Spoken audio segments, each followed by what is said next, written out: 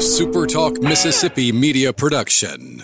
If you're feeling anxious about your investments with all the economic volatility and chaos in Washington, tune in to SuperTalk Jackson on Wednesdays from 9 to 10 a.m. and Sundays from 8:30 to 9:30 a.m. for Element Wealth Radio with Jeremy Nelson. Learn more at myelementwealth.com.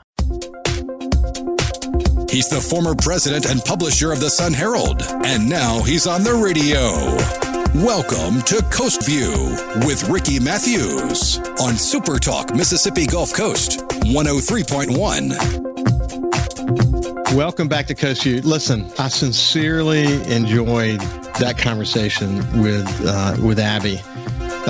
It's just great to hear conversations with people who are so doggedly determined to see their visions become a reality. That's the story of entrepreneurship in coastal Mississippi, and I think she sort of personifies this thing that I've said 1,000 times, that when you literally cast your vote when you spend your money locally for the kind of community you want to have, and when you spend money with someone like Abby, you're making a tremendous statement. And she's very aware that in order for her to win against the Amazon, she's got to find her competitive advantage. And to hear her talk about what it is and how she does it, if you listen to this on the radio, you should go watch it on Facebook or YouTube. And I would encourage you to share it with your friends, because it's just one of those inspiring stories that is a exclamation point on the topic of spending your money locally. Speaking of entrepreneurship and dogged determination, I get to shift gears now and move over to my friend Matt McDonald, who is the executive director for the Mississippi Coast Coliseum and Convention Center. Look forward to getting an update from him. But how you doing, Matt? We're doing good, man.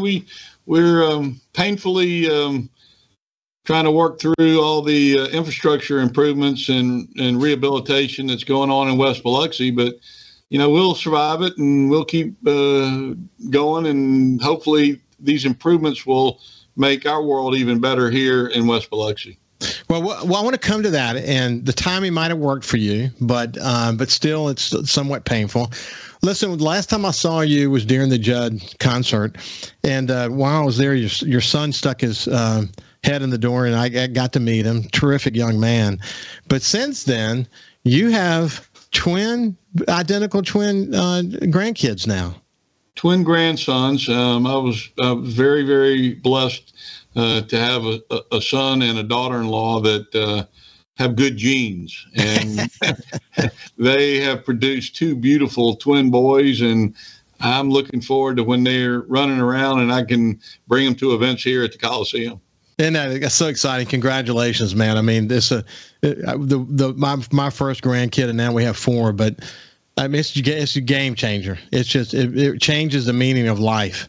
Yeah, a twofer on my first go round was unexpected, but pleasantly a wonderful surprise. And so they wanted to know what they were going to call me. I said, well, that ought to be pretty easy. Just call me BOGO. Buy one, get one. I love that. That might stick, though.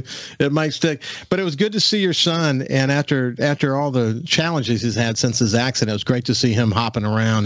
Yeah, he's doing much better. And his world has gotten busier, but he's doing really, really good. And you know what? It just took a lot of time and a really, really smart, talented surgeon to get him back to where he can function normally. And that's really all that we ever wanted.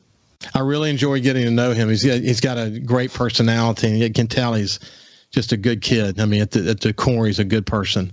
So anyway, you mentioned all the refurbishment in the city that's happening around the Coliseum currently. I would say, thank goodness you haven't had one of these $1 million concerts during this. But so timing worked for you. But it's still a pain, though, isn't it? Well, we have hockey on a regular basis that we have to service. We have events going on in the convention center every weekend. We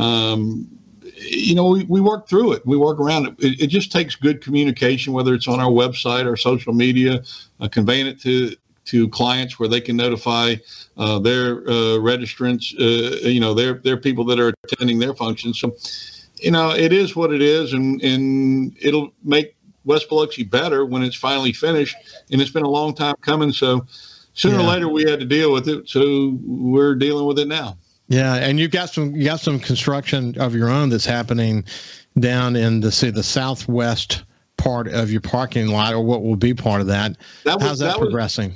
That was the old Holiday Inn site that we purchased in 2014, and that seems a long time ago, but I was very proud of the fact that we paid that off with the money that we generate from operating this building. So when we would have any surplus or profit years, we would put money aside. When the city of Biloxi needed to buy right away from us, we utilized that money to pay down the loan. We did a tower lease on a cell site that we own the dirt on, and we used that money to pay down the loan. And as of February of 2022, we were debt free, and that's a really good feeling to know that everything you're making can go back into running the operation, paying your people a good wage, and making improvements to the facility. That's the key. You got to keep making improvements, and we've got more improvements coming. A lot of it's through the help of Tate Reeves and the Restore Act funds, but some of it is just the fact that we're generating revenue, positive revenue, that we can reinvest back in the building.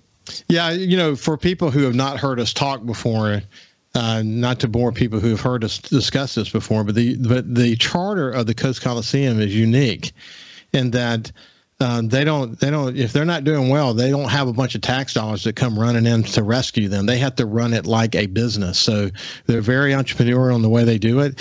And what he just said about when you say a bunch of tax dollars, we have zero tax dollars, right? Zero coming in to run the building. Zero. Now, but in all fairness, we do get a piece of the hotel tax to pay off the bonds, but that runs through the county because the county. Harrison County issued those bonds, so we never see that money, but a piece of the hotel tax pays off the bonds that built the expansion to the convention center. But in terms of the daily and annual operation of that facility, it's about making revenue and controlling expenses and making whatever surplus you have. And as you just pointed out, when there is profit, you're being smart about it and paying off debt, and you're debt free. But you're extraordinarily entrepreneur. In that way, you're a lot like Abby that we just talked to. She's got a small business. She's got to worry about all these kind of basic things. You got to do that too. And through the pandemic and all other challenges that you had, you stayed focused on how do we stay whole. And you've been extremely innovative. But as you pointed out, and as I've seen with my own eyes, the kind of infrastructure improvements that you continue to make this facility competitive with other facilities that there are certain things that acts require. And if you don't have those things, you're probably not going to book some of the concerts that he's getting.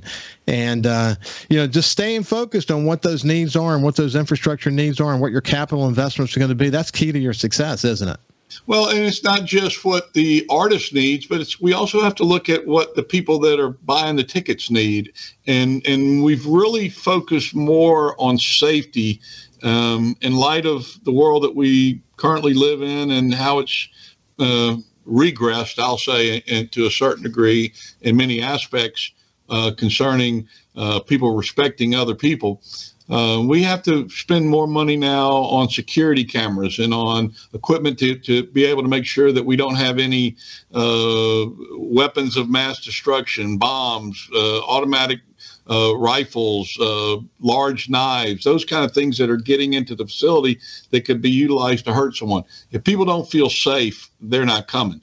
We're about to undertake a project in 2023, once we complete the parking lot, where we will upgrade all of the exterior lighting to include all parking lots, all of the facades, and add additional security cameras throughout the entire exterior grounds of the Coliseum. Because if an incident happens, we want to A, take corrective action, and B, if somebody has been injured or property has been damaged or stolen, we want to help that party recover that and make them whole to the extent that we can. And security cameras very seldom lie. I've never seen one that lied. Yeah, it is what it is, isn't it? Yeah. But it's great. It's great that you see that. I got to see the care that you take to make sure the floor is safe during a concert, to make sure that people are coming into the facility in a way that they can be no harm to others. And I know it really is. I mean, since the event, as you pointed out, in Las Vegas occurred, it really has changed your world, hasn't it? It has, and it's other things. I mean, there are events that I would probably wish that I could go back and do a little different that we've done over the years, or some events that I'd like to think about bringing here to the facility. But on the other hand, we got to be careful that we can handle all of the aspects of it, not just the production or the staffing, but also the safety factors that have to go in when you think about those types of events that bring a little different type of crowds into the venue. But we continue to try to keep the building updated and modern. It's a 45-year-old facility. They're tearing buildings down all over the country that are newer than we are. I mean, we opened in 1977. We've had several expansions with our convention center, one in 97 and then another one in 2009. But all of that being said, we're going to keep the 45-year-old arena rolling. And with just a little more help, we've got some really creative innovations that we're hoping to add in the next 18 to 24 months that are going to get us up to the level even of the Smoothie King in certain ways. Well, what's interesting about this facility, and we'll move on and take a break and come back on the other side and talk about the year to come, but is that the bones are pretty good. And what you've been able to do is kind of make some adjustments to it, to modernize it.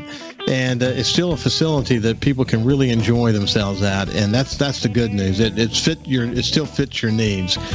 Hey, when we come back, we'll continue our conversation with Mac McDonald, the Executive Director of the Mississippi Coast Coliseum and Convention Center. See you after this.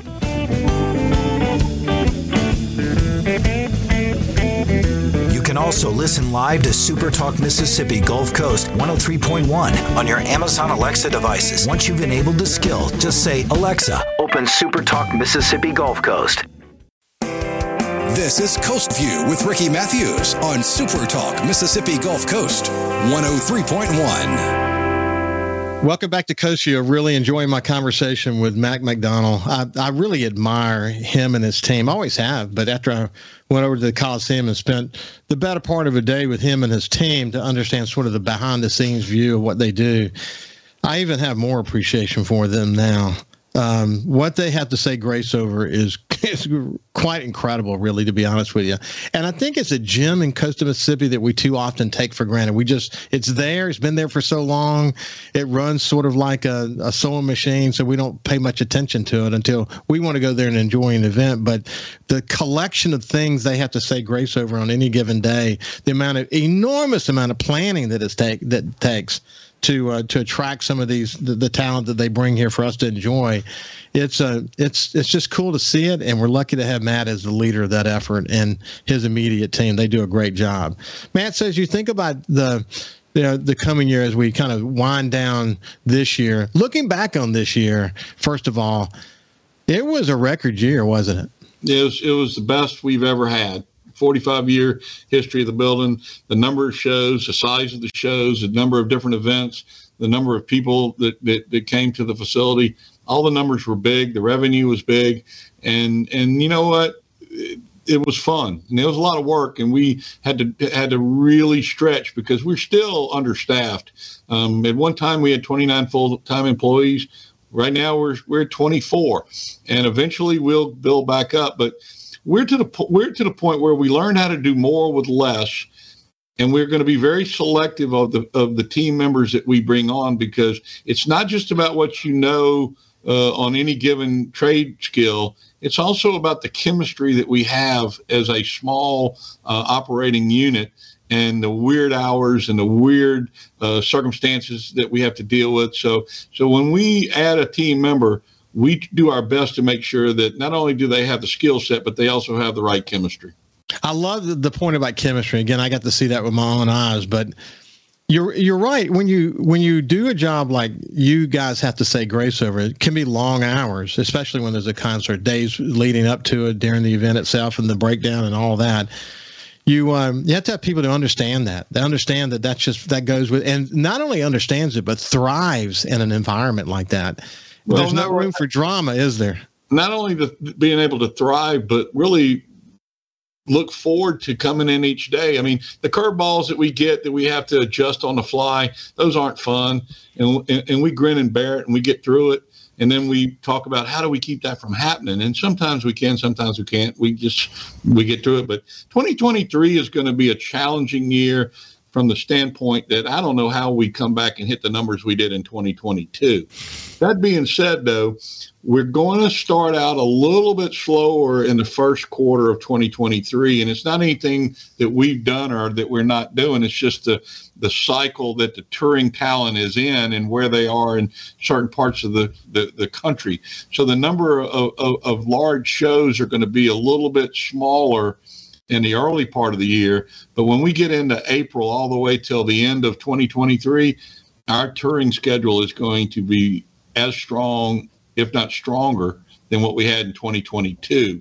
It's just that we're chopping 3 months out of it to where we don't get as much activity. We do have activity. It's just not quite as brisk as the activity we had last year. Well, they came out of the gate after COVID. And, again, the business model for artists, as you and I have discussed before, has changed dramatically. So much more of their overall revenue stream comes from concerts. So they came out of the gate, out of COVID, and they had a very aggressive touring strategy. This is true for just about every major artist, isn't it? It was, and there was a lot of traffic that you had to manage where you didn't have promoters stepping on each other. Because the last thing that we want to do is settle a bad date. Settling a bad date is not a fun day at the office. When everybody's making money, it's usually a fun day. When people are losing money and the show's not performing well, the artists aren't thrilled to have to do it. The building certainly has to do the same amount of work, and the promoters that are losing money, they are none too happy either. But we've had very, very few of those and almost none in 2022. And we try to avoid shows that are super risky and that have that kind of downside. Sometimes we have to do them, and sometimes we make winners out of them. But most of the time they're marginal and they still require a lot of work. So who are some of the acts you've already got booked? Well, we've got Thomas Rhett on sale. That's a July play, but he's already on sale. Big country act.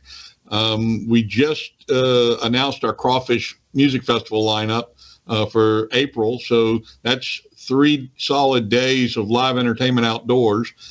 We have a heavy metal, kind of hard edge rock and roll show coming in February with Papa Roach. It's on sale. We're going to bring CPR Fest back. It looks like on April the 8th.